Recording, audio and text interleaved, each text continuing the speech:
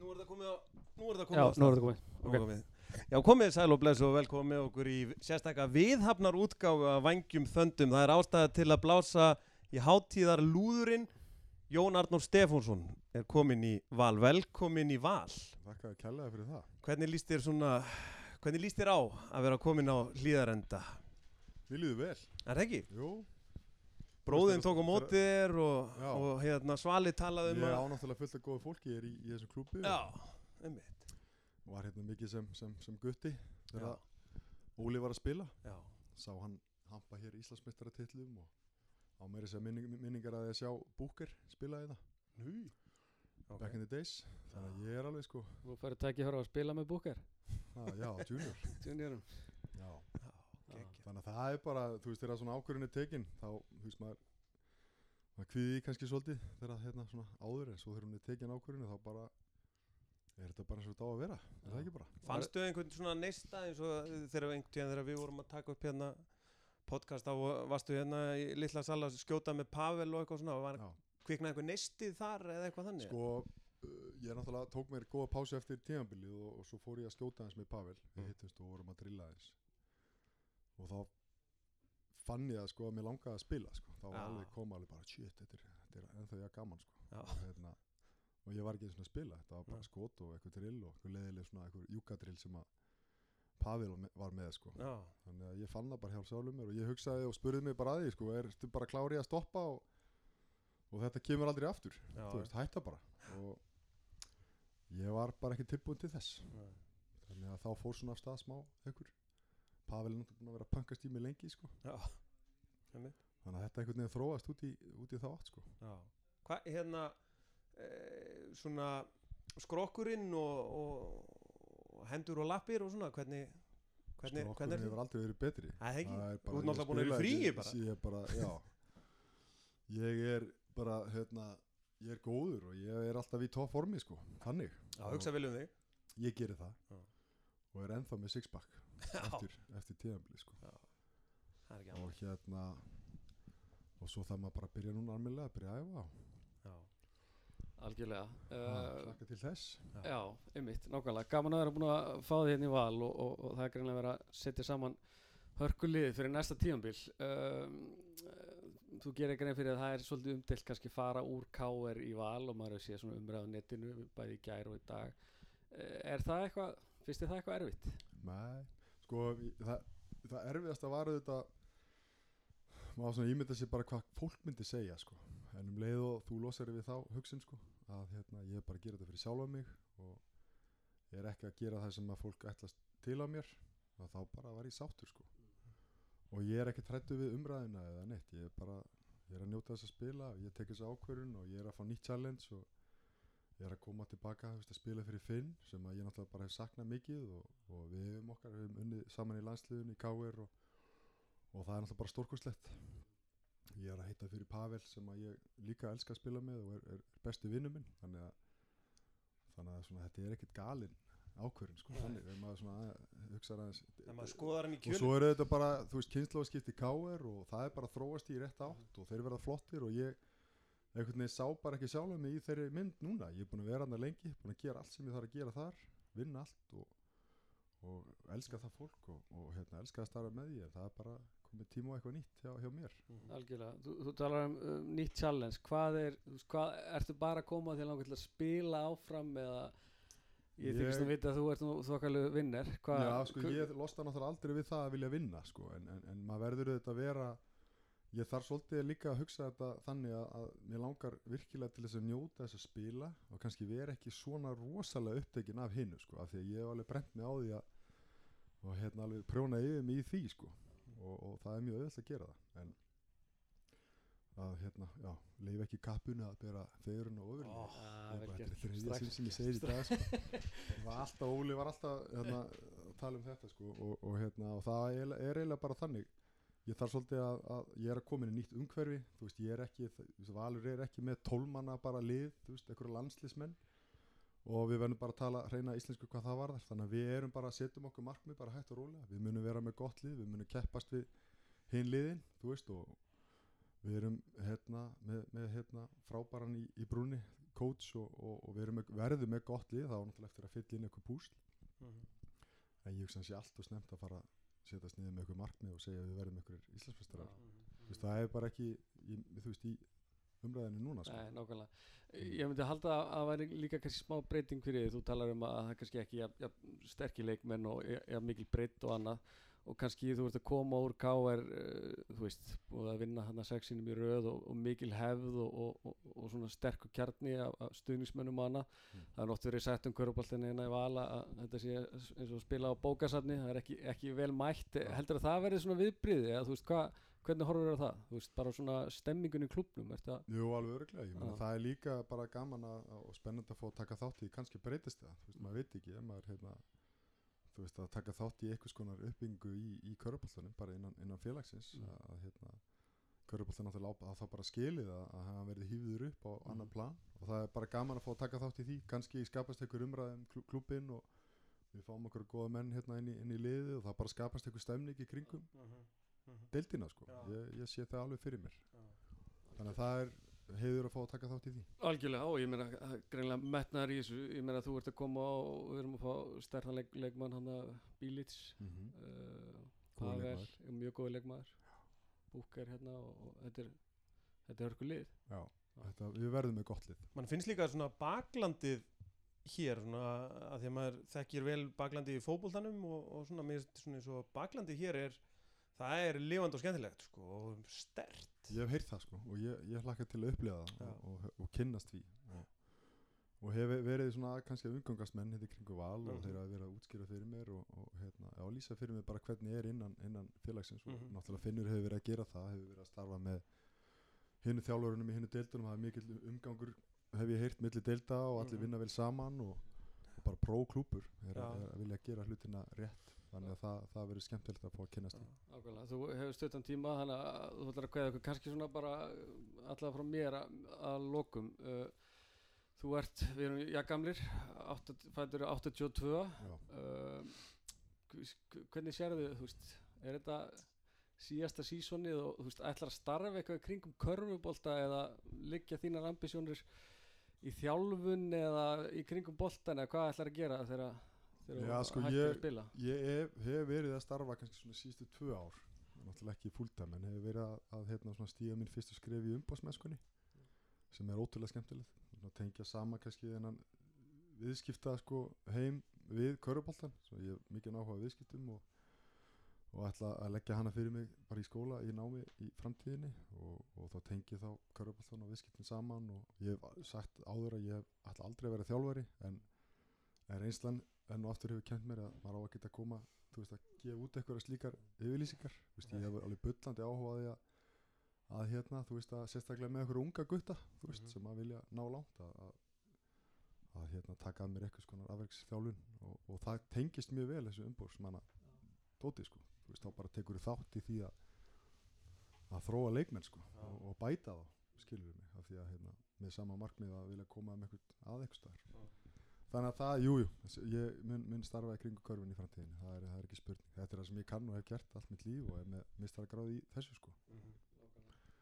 Fínustu lokaorð. Herðu, þú ert upptekinn maður, þú ert að drífa þig. Herðu, takk fyrir það. Við bara þökkum kærlega fyrir og sko þér bara og segjum bara takk og velkomin. Ég held að þú getur ekki slökkt á þessu mikrofónu, ég held ekki. Lækka bara í þessu.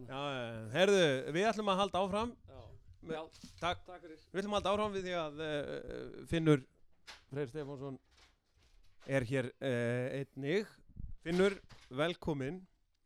Hvað sko, þetta er náttúrulega bara, sko, þetta er hvalreki, við getum bara að tala reyna íslensku með það. Þetta er hvalreki ekki bara fyrir Val eins og hann Svali sagði, þetta er líka bara hvalreki fyrir íslenska körfubolta að fá að sjá Jón Arnór 1 ári viðbót.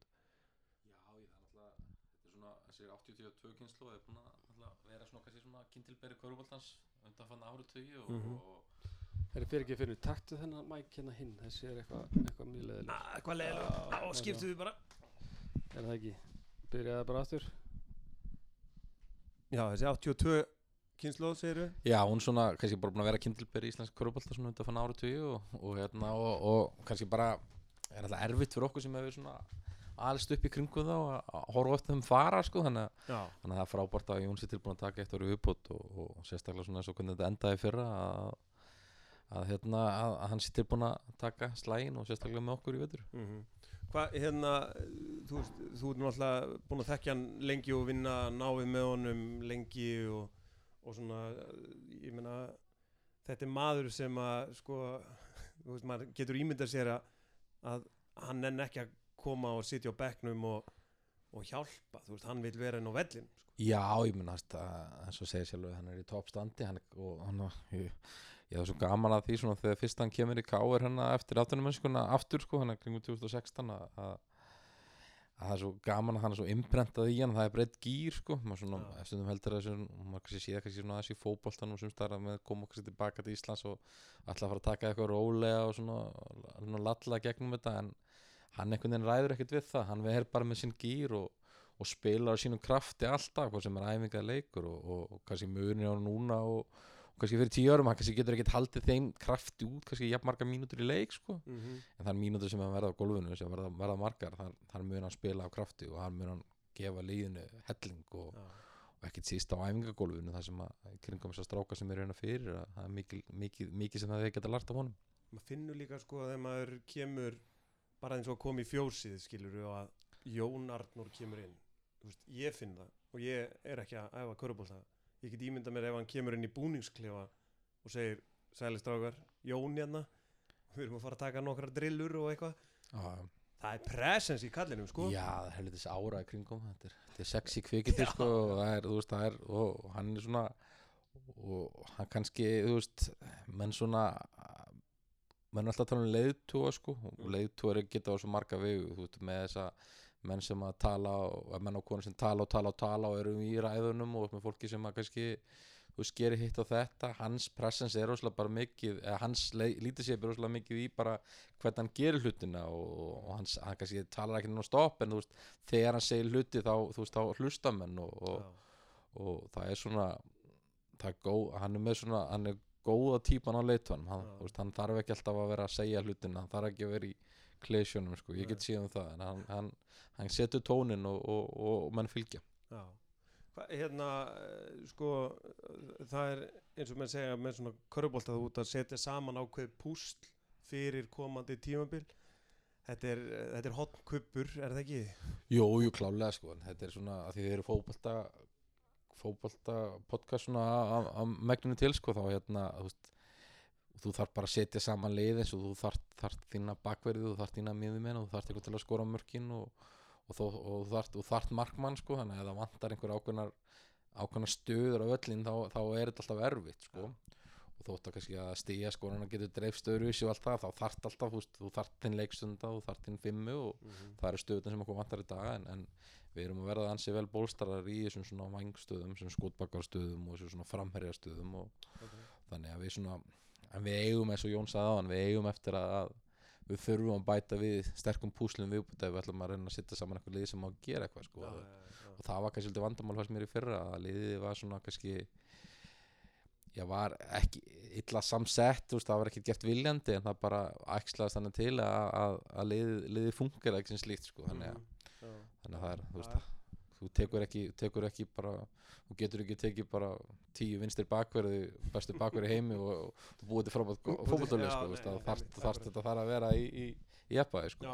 Hvernig horfir á, þú veist, hérna ef við kannski skoðum aðeins bara valsliðið og þetta lið sem þú ert að setja saman, þú ert að koma nýr inn núna og ert búin að fá núna 2 leikmenn og láta einhverja fara og svona, hvernig horfur til dæmis á Jónin í þetta, við sem hefur fylgst með honum, hann var náttúrulega miklu meiri skorari en hann hefur verið undanfarin ár en náttúrulega frábær varnarmaður, hvernig ertu að horfa á hann þar, hann að fara að skora eitthvað mikið eða? Ég held að sko það sem Jón fyrirlessan Jóns út í Evrópu var náttúrulega fyrst og fyrst byggður upp á því að vera frábær varnarmaður og liðspilari og svona ákveðin svona hugsuður og stemmingsskall sko, þannig að það er elementið hans.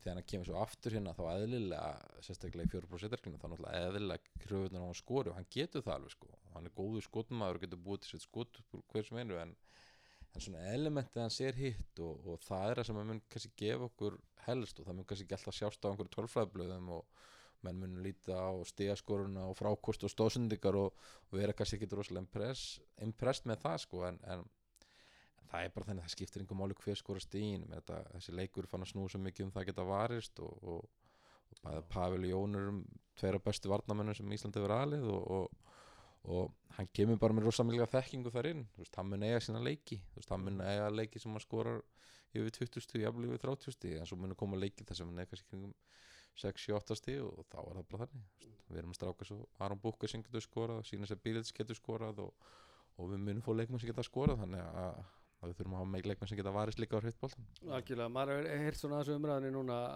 að það var svona aðsfæra kynnt að þetta væri mögulega að fara að gerast að Jón var að koma á annað. Helgi Magg hefur verið nefndur líka, er hann, hefur við talað við hann?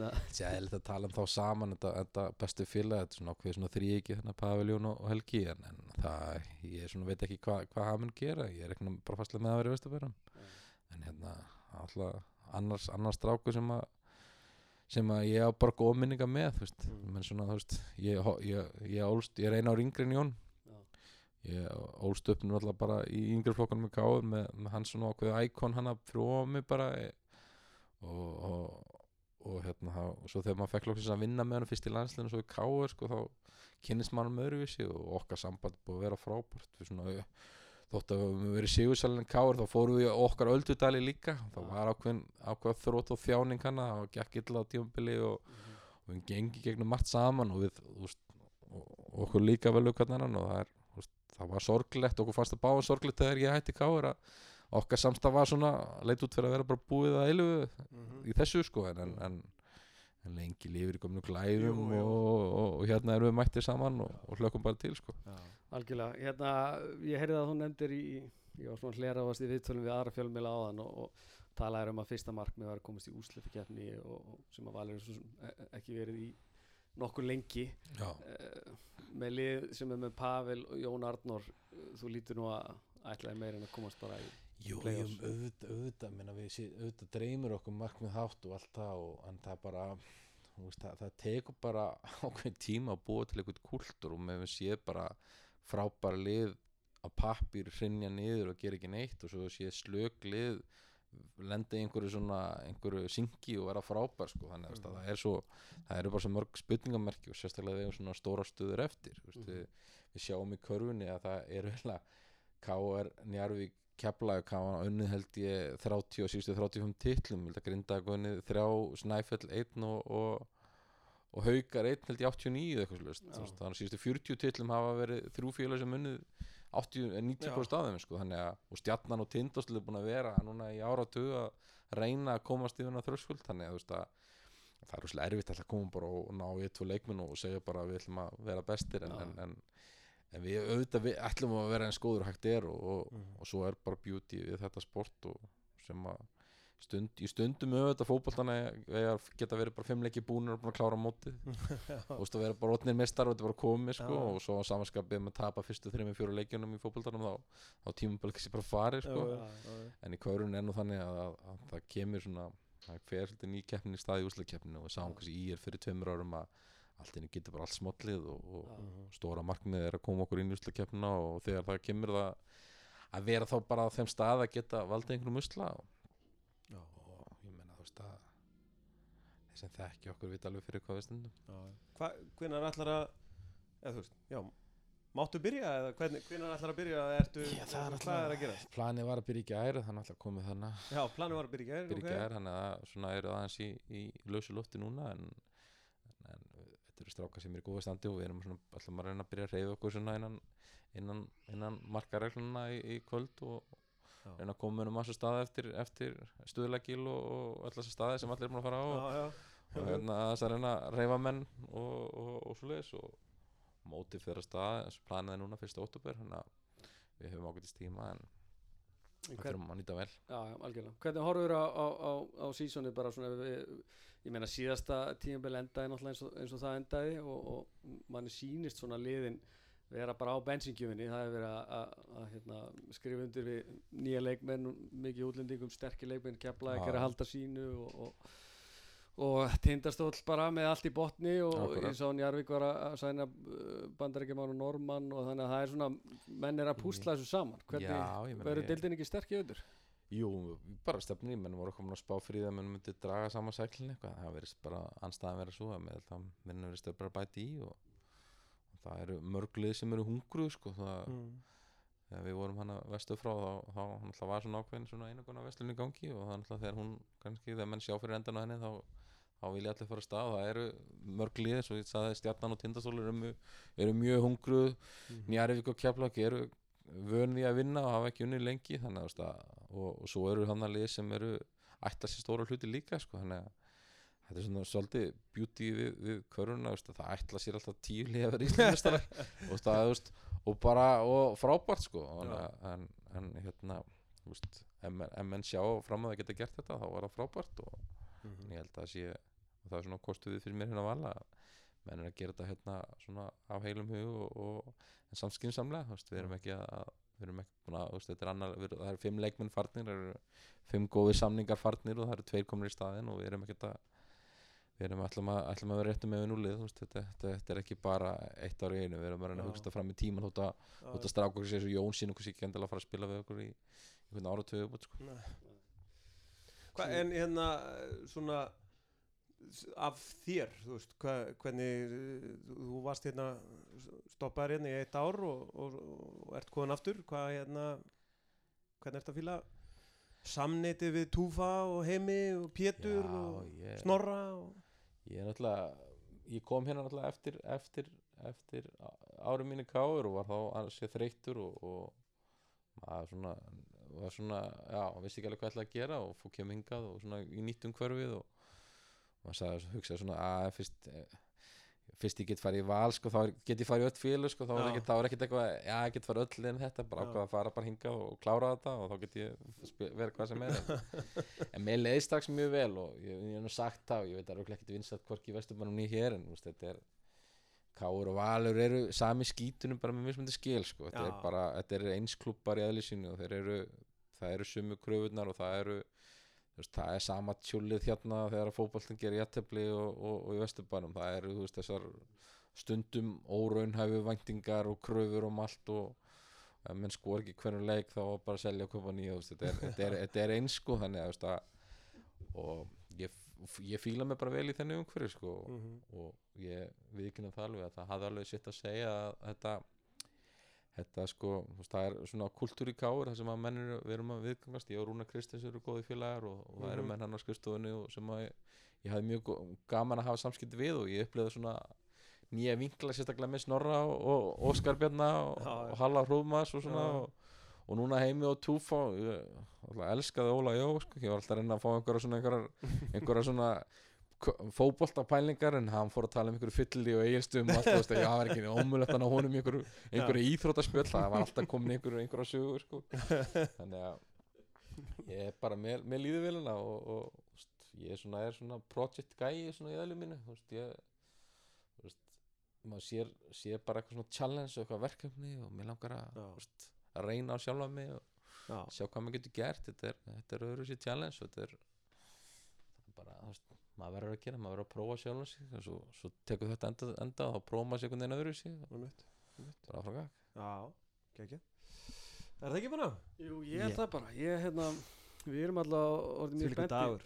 Þvílíkur dagur. Orðið spennti fyrir veturinum og er það ekki? Jú, svo þið tókuð hann að spjall, ég tók þetta með Jón aðan og voru að tala um áhorundur og slíkt sko, þetta ég sé ekkert þreyttar í íslenskur íþróttumfylgja heldur en það eru að tala um sko, áhorundufjölda og einhverju er skilið að leikum sér fara að horfa og maður er oft talað með þeir eiga skilið, leikmenn er skilið leikmenn, það leggja allir íþróttamenn gríðilega hart að sér, það eiga allir skilið að sé hort á það er þannig, Valur býr að því að vera með sko 6 sterka meistaraflokka núna og það eru bara svo margir valsar til og þetta kostar á völlin og allt það sko. Ég segi það bara mínu hálfu þegar þessi spurningu verður borin upp með mæting og leikin og allt það það er bara okkar ef við spilum ekki nógu vel og þá mætir fólki ekki þannig ef við erum ekki að standa ef það er fáir í völlin þá er það bara okkar að gera betur þannig að fólk hafi áhuga og vilja að koma þannig að það er kannski okkar verkefni, það er að skapa einhverja sérstöð þannig að fólk virkilega langi að koma og horfa á okkur og vonandi texta. Við verðum all-in í vetur. Já, ég segi bara líka fyrir mitt leiti sko, ef fólk mætir ekki völlin til að horfa á Jón Arnór hugsanlega spila sitt síðasta tímabila þá mætir það aldrei sko. Já, ég meina, bara fólk verður að langa, það snýst ekkert sko, einhverja skildur, Nei. Það verður að vera, þú gerir, það er að nógu anskotum marga skildur í lífinu, sko. Þannig að þú átt ekki að mæta völlina á skildurvagn, þú mæta þegar þið langar það er sem við íþróttafélögin við þurfum að gera og leiðu það gerist, það sem nú langar með að sjá nýja danska frammeran, við langar að sjá, þá verður við aldandi að það er myndalegt kvikindi maður. Vá. Já, einmitt. Algjörlega, herru, þetta er góð lók. Já, góð lók. Bara frábært. Takk fyrir komuna Finnur og gangi vel. Takk.